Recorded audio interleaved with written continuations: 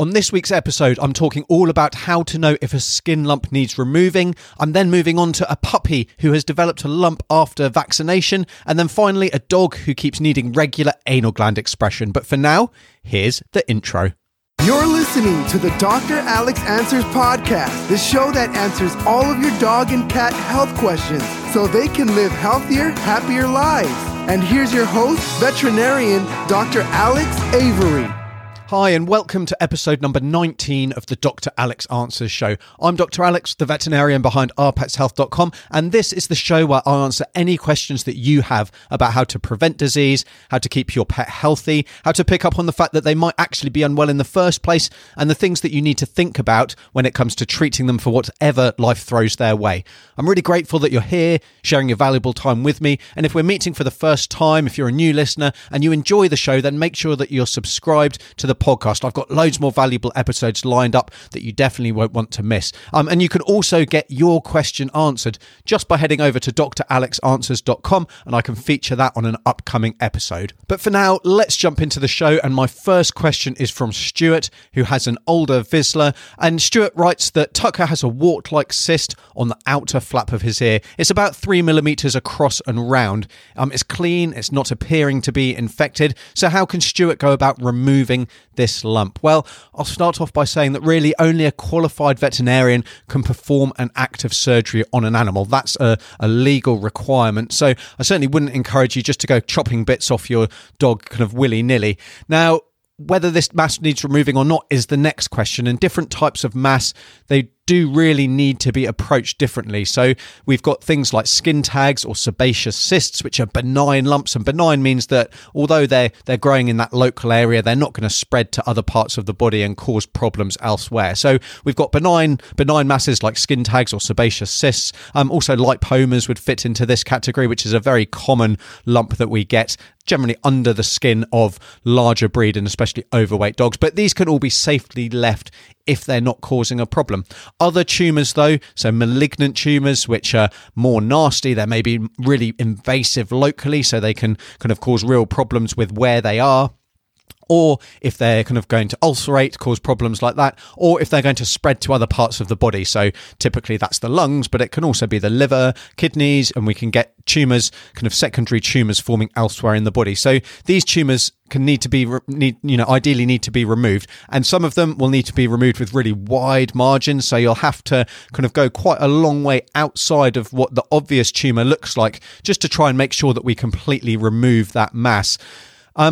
So when do we know if a tumour is a benign lump and we don't need to worry about it, or if it's a nastier lump because of where it is or how it's growing or because of its potential to spread? Well, ideally all masses that are larger than a pea, all lumps that are larger than the size of a pea, or that have been present for longer than a month, really should be checked out by your vet. Now, the quickest way that we can check that, and your vet may be able to check that to let you know if it's benign, in the case of a skin tag or a cyst, is to do something called a fine needle aspirate, or an FNA. And what happens here is we take a small, narrow, thin needle, we pop that into the mass, we then try and suck up a few cells, or we kind of move the needle backwards and forwards into the mass, kind of on a kind of in a rapid basis, and that takes a few cells from the mass into the needle, which we then pop onto a slide and look at that under the microscope. So that's a really well tolerated test. So in the vast cases,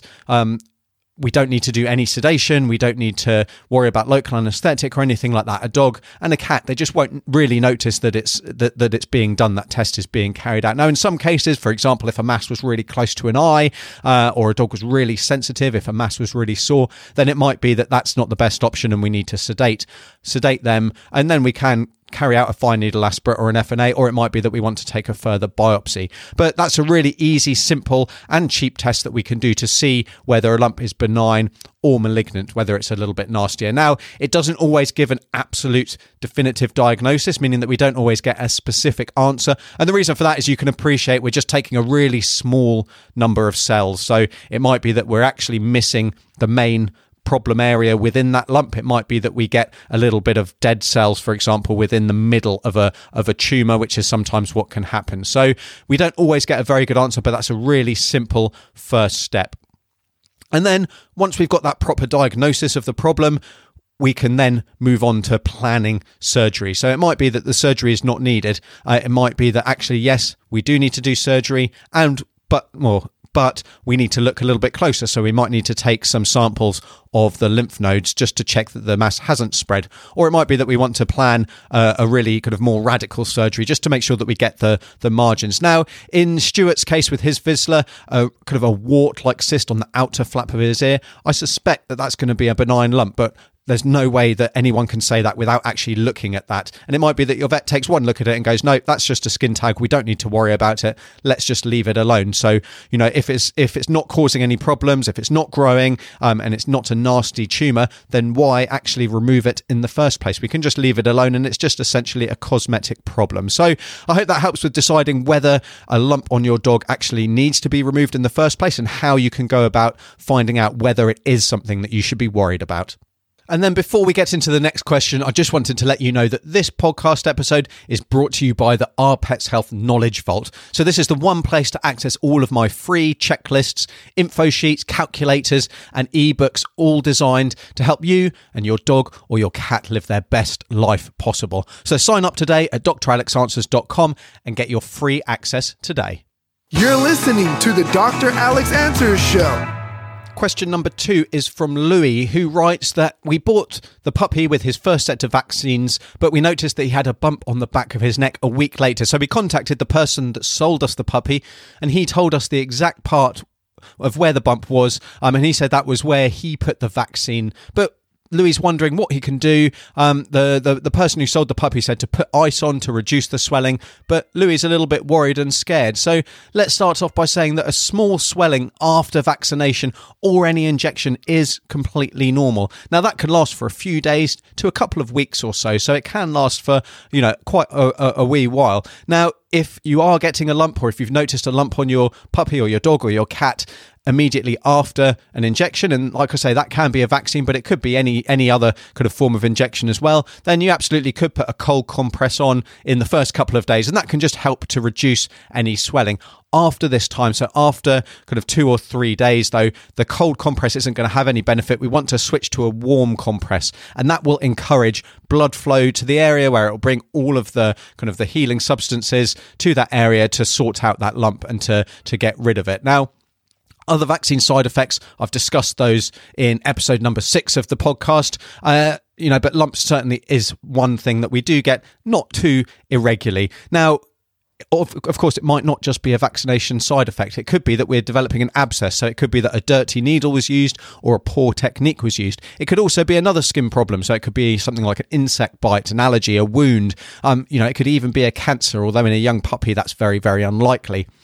And this kind of, I guess, raises one concern with potential issues with non-vets giving vaccines. So, what's their injection technique like? How was that vaccine stored? Are they using clean needles, or are they just reusing them on multiple dogs, multiple puppies? Do you actually have any proof that it's even been done? Now, not suggesting that every puppy breeder is going to be dishonest like this, but, those are all questions to ask. Now, if you get the vaccines done by your vet, then these are going to be more reliable. There's going to be more of a record of the supply chain for that vaccine. They're going to be monitoring the fridge temperatures to make sure that the vaccines are actually still going to work. You're going to get a fresh needle every time. You're going to get someone who's giving countless injections every day giving them. So we're less likely to get things like abscesses and other problems there. Now, as well as a vaccination, your vet will also give a comprehensive health check on a puppy. And that's always a good idea before purchase, because, you're going to want to know if there's a heart murmur, if there's an umbilical hernia,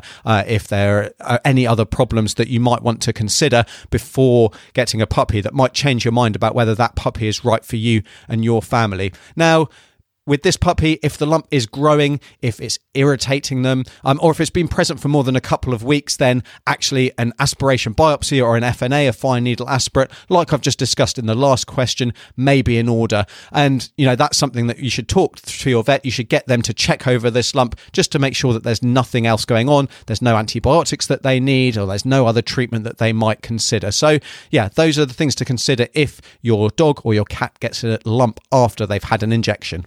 And then just remember that the information that I give on these podcasts is not a substitute for a consultation and examination with your pet's veterinarian and should not be taken as specific advice for any individual pet. If your pet is unwell, if they're injured, or if they're suffering from any kind of problem, then talking to your vet is always going to be the best course of action. Ask your question at dralexanswers.com. And then my final question is from Stacey, who says that her dog's anal glands have had to be expressed for about a year, anywhere from monthly to every 8 weeks, 8 to 10 weeks. And her dog is still having cowpat poops. Should she increase the fibre in the diet? She eats a variety of things with kibble, some treats with carrots and some greeny teeth brushing treats. And also she's a Lhasa Terrier mix. So anal glands, they can become impacted repeatedly for several different reasons. So loose stools certainly is one, and is probably the most common one, certainly in my experience. You can also get blocked tubes, so the tube that leads from the anal sacs to the outside world, then they can become blocked. And that can be because there are deposits actually within the tube, or there is inflammation kind of around the anal area that is compressing the tubes, making them more narrow and making them more likely to be blocked. And then finally, you can also get breed problems that just mean the tubes maybe are coming out kind of wrong, or they're a little bit kind of higgledy-piggledy, a bit wiggly, and again, narrow and causing problems there. So those are the big reasons that we can get anal gland impaction and need really frequent expression like Stacey's dog is needing. Now, persistent loose stools is a completely separate topic. That can be due to a number of different reasons. There's quite a lot of them. So we can have a food intolerance, we can have parasites, we can have various infections like giardia, we can get inflammatory bowel disease where the guts just aren't working properly. There are also hormonal problems can cause just a chronic diarrhea, and we could get organ disease such as exocrine pancreatic insufficiency, where the pancreas just isn't producing enough digestive enzymes, and so we get a kind of a watery, sloppy cowpatty type poop, which is what this dog's got. So really we need to try and find out exactly why this dog's stools are abnormal. Why are they like cowpats? Because that's not normal for any length of time. It might be, in your dog that they have a little bit of a tummy upset, they get into something that they shouldn't have eaten, it tasted or it smelt nice at the time, but it causes a little bit of a tummy upset. But really, if the stools are loose for more than kind of a week or two, that suggests that there is an underlying problem that's going to need more treatment than just time. Now, getting to the bottom of the problem can sometimes be quite challenging, and it can be a bit of a longer process as you work through a number of different either tests or different treatment trials. And looking into it further can involve taking stool samples, can involve trying different diets. If we're changing diets, we really need to give that a chance to work, and so we're going to need to feed those for about 6 to 8 weeks before we change to a different diet and we say that one hasn't worked. We can give parasite treatments, we can take blood tests, we can do imaging with x-rays and ultrasound. So you can see there's a whole load of different things. And even in the case of inflammatory bowel disease, it might be that we end up needing to take biopsies of the intestine or having endoscopy to have a little look at what the lining of the intestines is looking like. So, that's a whole different category, and like you can imagine, it can take a long time, and sometimes costs can add up. In the majority of cases, of course, we're not going to have to do any of this at all. It's going to be relatively quick and straightforward, but there's the warning that it might not be. Now, adding fibre can absolutely help to improve stool consistency, again depending on the cause. So fibre is really important for the colonocytes, so the cells that line the colon, so they require that to get their nutrition directly from the contents within the intestine. So adding fibre absolutely can help, and that can be by adding pumpkin, canned pumpkin, bran, or Metamucil or something like that. But absolutely, you should talk to your vet to discuss this before changing diet, before adding anything to the diet, because it isn't going to be appropriate in every single dog. If you're going to get your dog's anal glands expressed every, anywhere from 4 to 8 weeks, you're going to be there relatively soon, so you can have that chat, discuss what it is you need to do, what the next step is. Your vet will also, or should also, examine the dog in general, have a feel of their belly, listen to their heart, take a history just to make sure that there's no other problems going on. Is there vomiting going on? Is there actually weight loss as well? Is the dog drinking more or urinating more? Because all of these things might give clues to help guide what the next step is. Now, The next thing to say is that regular expression while we're going through the investigation and treatment trials is clearly something that is going to need to be kept up, because the last thing we want to develop is an abscess. So if the anal glands get really full and they're not expressed in time, they're going to start to become irritating, which is why dogs will scoot their bum along the ground, or while they start chewing their back end. But also the contents will dry out and they'll become infected, and then they can actually burst and form really painful abscesses that then burst out through the skin kind of around the back end of a dog. So we don't want that to happen. We need to make sure that that regular expression is maintained. And also, if we're expressing it regularly, then generally it's a very simple job. When the contents dries out or they become infected, sometimes it can actually be quite challenging to express them. By that time, they're painful already. So, that's another thing that goes against the ease of expression. And sometimes we'll need to actually sedate a dog so that we can express them and flush them properly. So the bottom line is if you've got a dog, or if you've got a dog with any problem, it might be that problem is actually the result of another issue that needs to be investigated. So in this case, the anal glands are not being expressed naturally because the stool's loose, and so we need to look at why the stool's loose. It's a little bit like, say, with skin disease. If you've got a dog who's itchy, well, that itching isn't the actual main cause. The problem might be that they've got an allergy, and so you need to tackle that allergy. So, there's a few ideas there, but in the vast majority of cases, a few simple changes will be all that's needed to make sure that anal gland expression isn't needed on a consistent basis. And so that's it for this episode of the podcast. Before I go, I just wanted, though, to read out this review from a fellow Alex who writes, "My dog loves this because now I'm totally on the ball with all the health stuff. You don't know what you don't know, and it turns out that I didn't know a lot." So thanks for that review, Alex. Pleased to hear that you're finding this informative, interesting, and enjoyable. Now, make sure that you're subscribed as well. And if you do have a spare couple of minutes, I'd love it if you could leave me a review on the over at Apple Podcasts or over at ourpetshealth.com/review, just to help more people discover this podcast and allow me to help more pets. Thank you so much. And until next time, take care. You've been listening to the Dr. Alex Answers podcast. Be sure to rate, review, subscribe, and we'll see you on the next episode of the show where you ask the questions and Dr. Alex answers.